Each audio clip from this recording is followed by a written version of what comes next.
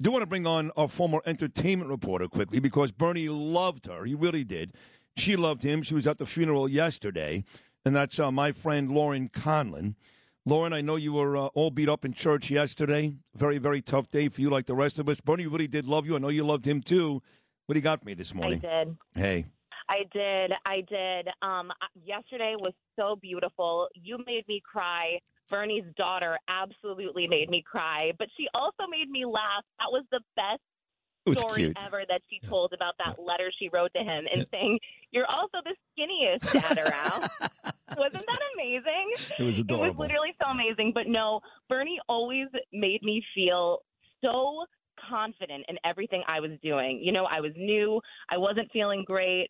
And then when I made the transition from entertainment to news, he just really, he really helped me. I would always look at him like, was that okay? Was that okay? And, he would nod his head. He would tell me sort of what I did wrong, what I could improve on.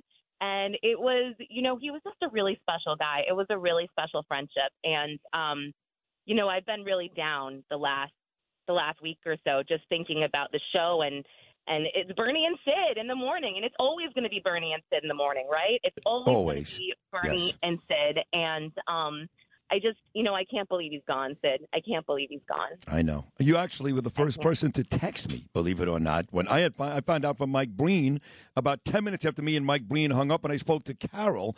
You were the first text I received, and you said, and I quote, "I can't breathe." So, listen. I couldn't breathe. I know. I couldn't. And Sid, you know that I'm in the gossip world. I'm in the world of entertainment. So you should not be surprised that I found out probably before a lot of other people found out. I mean, to be honest, really, it's true. That is true. I've got my finger on the pulse. Yeah. And when I sent that text to you, I couldn't breathe.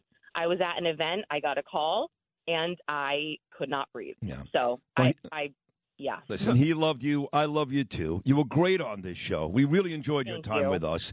It was great to see you in church yesterday. You're a great friend, Lauren. You really are. You're loyal. You're great. Thank you for the time you spent with me and Bernard. Thank you for calling in today, and God bless you. Of course. Love you, Sydney. I love you, too. Okay? Take care. All right.